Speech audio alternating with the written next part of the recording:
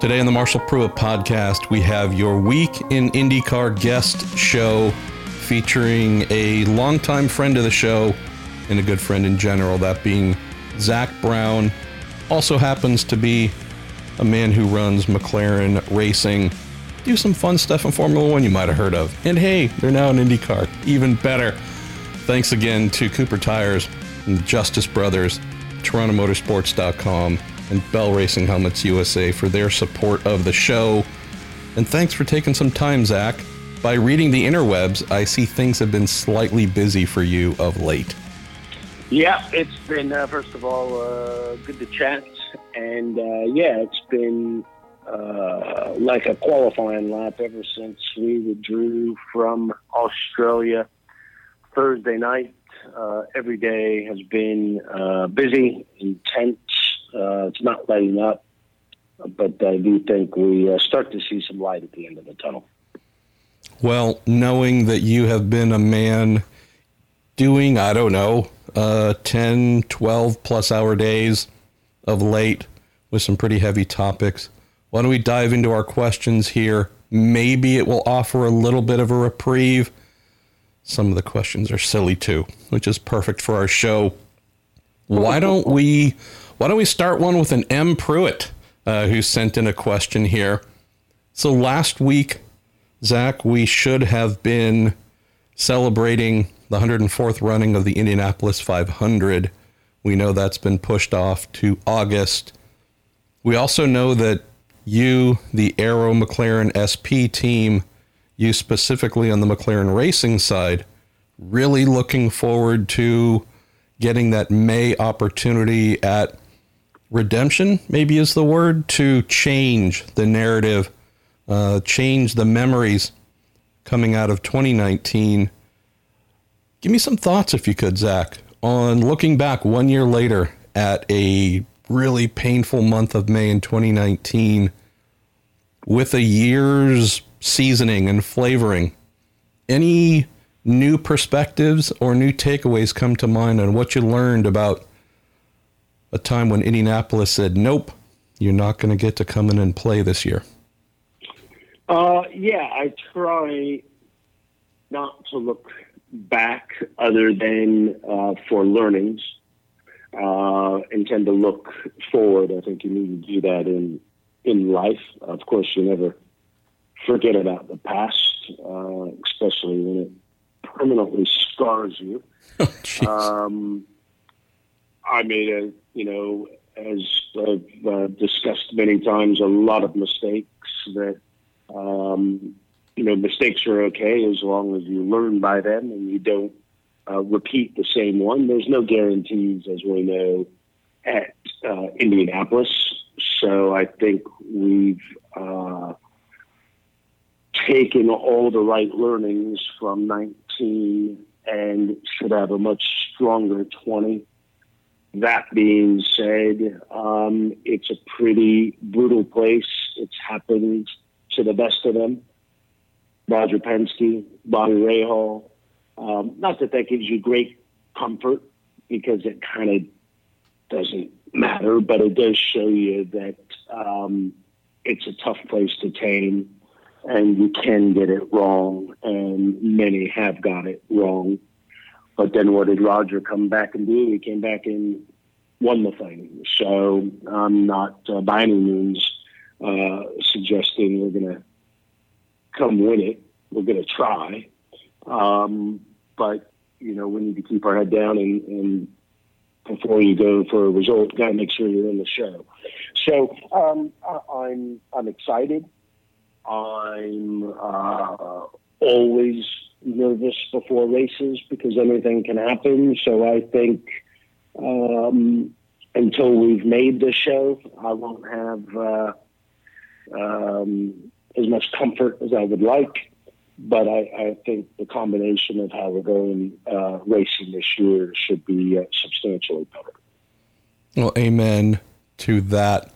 Let's go to Steve Grinstead. It says, Mr. Brown, with the delay in starting the season, what do you see as the biggest issue with a compressed and ever-changing schedule in IndyCar? Interesting one, right? We have another question where someone's asking about plans and contingency plans. And if you have contingency plans for your contingency plans. Starting with that, I think we all have lots of contingency plans. We're not racing yet. We're getting close, both in IndyCar and Formula One. NASCAR obviously has got started. Just because you got started doesn't mean that's exactly how it's going to finish. So I think you need to have a variety of plans in place. I think that's the same for everyone. I think where this condensed schedule could challenge us the most is we have 2 rookie drivers. So anytime you're taking track time away from drivers that you want to give track time to, that's I think a bigger disadvantage for us than Will Power, who's been to all these racetracks 100 times, or Scott Dixon. So I think otherwise we all have the same challenges. That's the only one that sticks out to me as maybe an added challenge for our team is, we're going to Texas and the schedule is condensed. And, when you have rookie drivers, you want to get as much track time as possible. And, unfortunately, we're not going to get as much track time as we would had it been a normal racing schedule. Move to the next question here, one that's led to some pretty fun thoughts and commentary throughout the world of motor racing. Our pal Carlo Serafica asks, Zach, what are your thoughts on Ferrari's, air quote, evaluation of a potential IndyCar program? Also asks, would you support their entry into the series should it happen? And the last thing I'll throw in here is my hard drive's pretty big while we're recording, but I fear we might fill it if we shared all thoughts here. So Ferrari says they're evaluating IndyCar, Zach. Any thoughts, and would you welcome their arrival if it were to magically happen? I think it would be excellent for Ferrari to join IndyCar. Would very much welcome Ferrari and any other great manufacturer or team. I think the more the merrier, and it's an iconic brand and racing team, and North America is a very big market for them. So I think a potential Ferrari entry in IndyCar would get 2 thumbs up from McLaren. Let's stick with the general topic here. From Simon Steele asks, Zach, do you think IndyCar might benefit from a Formula One style budget cap? And also says, who knows, maybe that could enable IndyCar to go back to multiple chassis again if the costs were brought down to some particular level. You see anything here that could be applied from F1 to IndyCar where there's a genuine need? I don't think from a budget cap. I got to say, the more involved we get in IndyCar and the more involved I am in the number side of the business, I think they've done an excellent job with budget.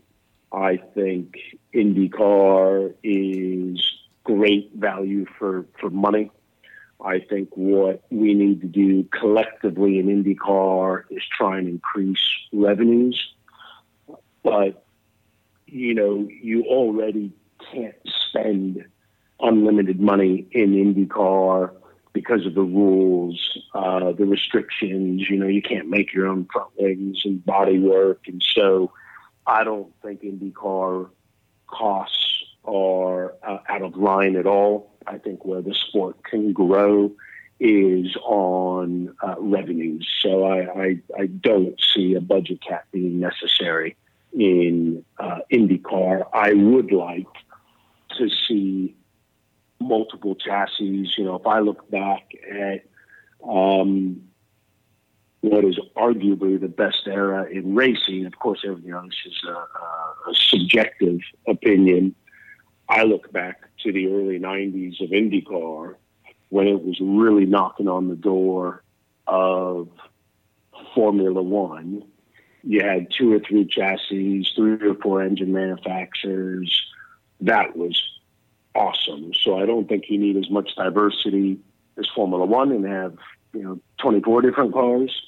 But I was always excited when Porsche was going to unveil their new car, or True Sports had their own chassis, or the Galmer came out. To me, it added some excitement and intrigue.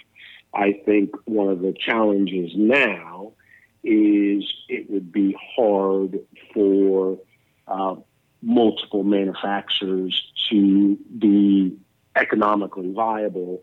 So, Dallara is in the business of making Indy cars. If you cut their IndyCar business in half, you might find that that's not a business for them. So I don't know what the answer to that is, but if we could go back to having a Dallara, a Lola, a Reynard, a Swift, a Galmer, that would be cool. I think if we look in your private racing collection, Zach, we might be halfway there. So that's a good thing. We got a question a little bit about that car collection too. We'll get to, let's go to, this is just a interesting personal one from Vic D. Says, Zach, here's a question I've always wanted to ask. What's it like being an American living in the UK? Says, in my opinion, you are the American dream. You worked hard to make Just Marketing International what it is, and now find yourself as the CEO of McLaren Racing. Job well done. Well, look at that. Little recognition there from Vic. Thank you. Thank you. That's nice. That's nice. It's very nice. I've been coming to England. I lived in England in the early 90s, so this feels very much like home to me. I moved here well before the McLaren role, so this is somewhere I've wanted to be. I like my journey, spending 20 years in Indianapolis. I'm very happy my kids were born in Indianapolis. I think it's a great city. It's a racing community. And then I like the global nature of London, England, its history. I love history, so there's lots of history here. So I feel very fortunate. I've been able to be on both sides of the pond. And I've been coming here so long now, I don't feel like someone that's not from England. I mean, there's so much different nationalities in England. You go into London and it's, 20 countries in any one restaurant. So I feel like I've blended in. I felt more like an American when I moved here in the 90s, because they kind of make you earn your stripes. But I think I've been here long enough now that I feel like I'm welcomed here. I'd also suggest that growing up in Southern California primed you for that, because it is hard to go anywhere and find more than 2 or 3 people who look the same or have the same original language spoken. So not a bad thing there. Let's go to Tony Mueller. It says, Zach, unlike last season, Indianapolis is not the first oval on the schedule. And for the first time since 2010, we even have a big fast oval before we go to Indy. I was curious if you ever thought about bringing in some of the friends of McLaren, whether it be a Fernando Alonso, a Jenson Button, or otherwise, to come and try their hand at Texas, of all places.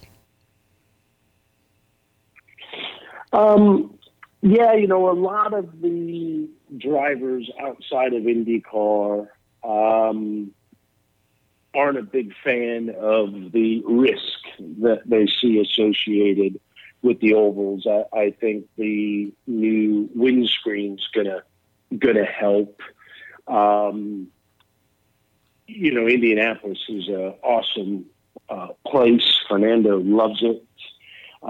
Fernando's one of the rare drivers that will drive anything, whether it's Dakar or Indianapolis. But in my conversations with the majority of the other Formula One drivers, there doesn't seem to be there's a big interest to do the road races, but there seems to be some resistance to join the ovals in something like Texas, which is so fast. I think it might be at the stage of some of these drivers' career more risk than reward in their mind. Another thing too, and I believe we might have a question a little further down about this. I'd seen that Jensen was on the radar for possibly coming and joining us here in the near future and whatnot. I know I've had a couple questions in recent weeks about this topic. Curious in your thoughts of going racing with the two young full-timers in this new relationship between Sam Schmidt, Rick Peterson, McLaren, and gelling before trying to introduce a third, call it guest entry somewhere. I know I've definitely been of the opinion that, throwing a wild card or a third entry out there in the second or third race in this new relationship might be a bit of a bridge too far, but maybe there's something I'm not seeing or don't grasp. Yeah, no, I think our decision to go with two young drivers, two Indy Lights champions, is an exciting lineup. We know rookie drivers will make some mistakes, so will some experienced drivers. So, I think our plans for 2020 are now changed because of the lack of testing available. I think the other drivers that we were talking to recognize how difficult IndyCar racing is. They have a tremendous amount of recognition for the drivers, and while they're confident in their abilities to be successful, they recognize they need to test. So I think the likelihood now of a third car popping up in 2020 is probably unlikely, because the original plan was, let's get through the first half of the year. Let's make sure we have a good Indianapolis.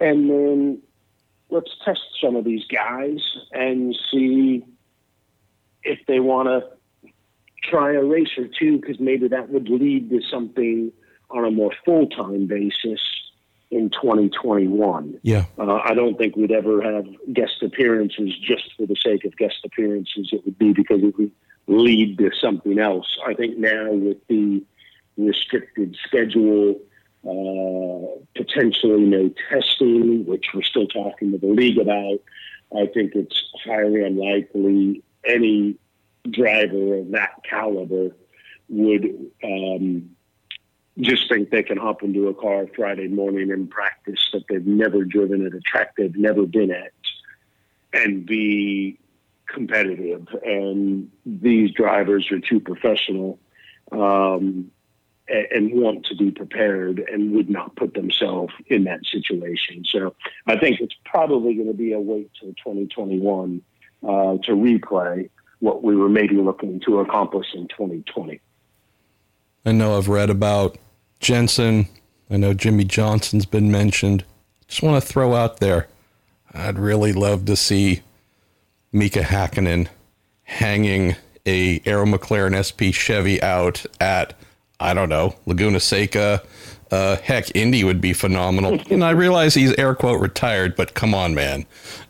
We need a little bit of Mika back in our lives right about now. Let's Yeah, I've not spoken with Mika about it.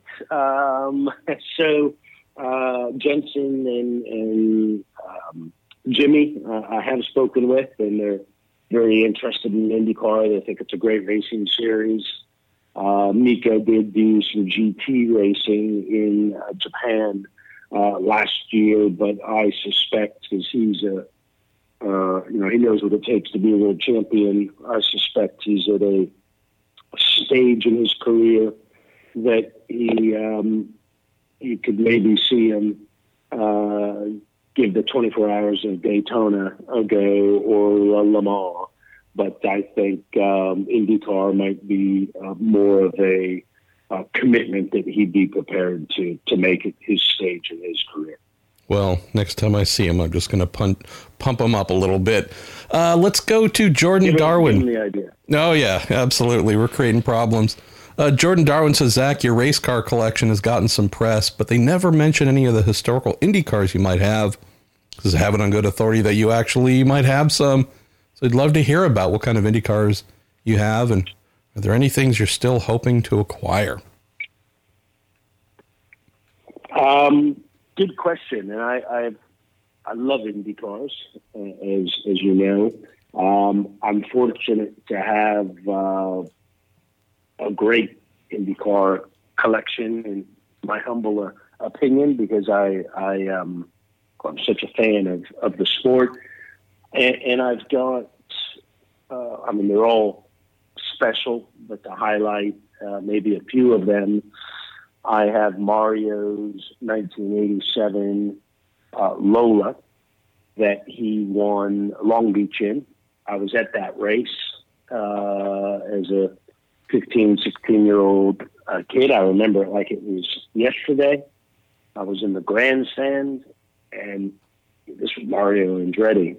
And I was able to acquire that car, and even cooler is I had it restored, and Mario shook it down with me for me. I saw that. Chicago. Yeah. His former team came out, and his engineer happened to be there that day, Mr. Adrian Newey. So that was a very, talk about feeling like a big kid again. So that car's got a lot of meaning to me. And then not too recently, I acquired from the man himself, which was always fun doing business with the captain. And he knows I'm a big car guy.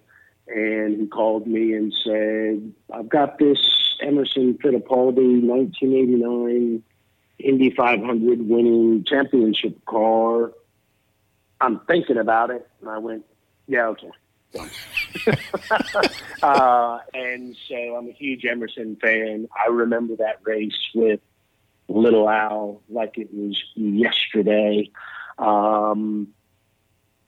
It's a Penske car, so that one is special. And then I've got a Little Al championship car from '90, and Michael, who I'm partners with, and all these guys were the ones that really got me into racing. So I've got a handful of cars of what I consider to be the iconic.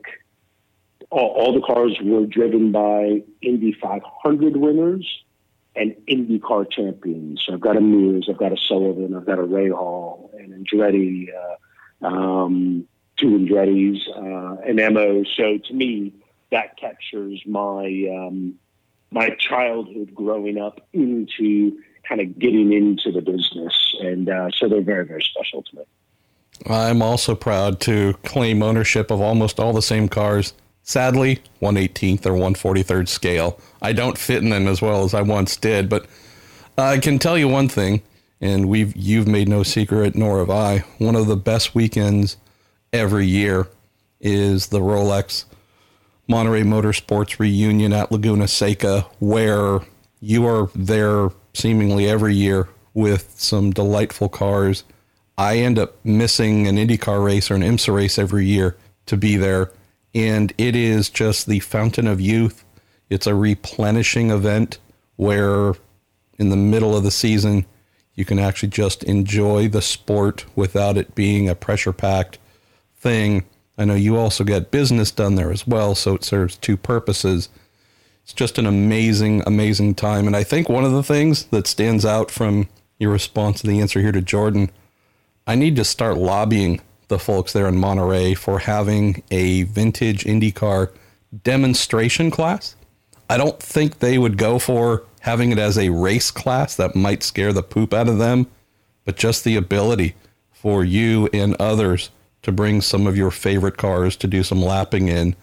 I think that would I think folks would just fall over backwards from seeing some of the cars you mentioned and knowing that there's dozens of them throughout the country that could be brought. So that's a solution I need to work on here. Lobby away. I'd love to bring them out there. So one or two more questions before we got to let you go back to your day, Zach. And to stay on the topic of vintage items here, this comes from Dean Ackerman, who says, with your growing collection of vintage cars, do you own any of your former junior open wheel cars? Toyota Atlantic, Formula 3, Formula Vauxhall. He also asks, when do you sign Ram bathrooms as a McLaren sponsor? I've known Dean for 20 years. He's designed some of my racing cars. He's a great artist and has a great design eye. Yep. I don't. I'd love to find one or two. The only car I have of my own that I raced is a Ferrari 430 Challenge car that I won Fontana and the Montreal Grand Prix in, which was a lot of fun. But I would love to go find my old Opel Lotus car, but I don't know where it is. The good news is it wouldn't be very well sought after, a collector's piece. I could buy it on the cheap. $5,000 junior open wheel car right there. All right. Well, we're going to go with, let's see. Why don't we just go with one Final Fantasy one to close? And again, I know we had about a half hour here. Go with Ben Cohen, says Zach. Fantasy time. What McLaren Formula One car, former or current, would you love to see test its limits? The Indianapolis Motor Speedway, not the road course, but the big oval. Oh, that's a great one, Ben. What, Formula One car? Yes, McLaren Formula One car. MP44. Get that thing up on its turbo and it would fly. Yeah, a driver, I think you might have raced against him. I don't know.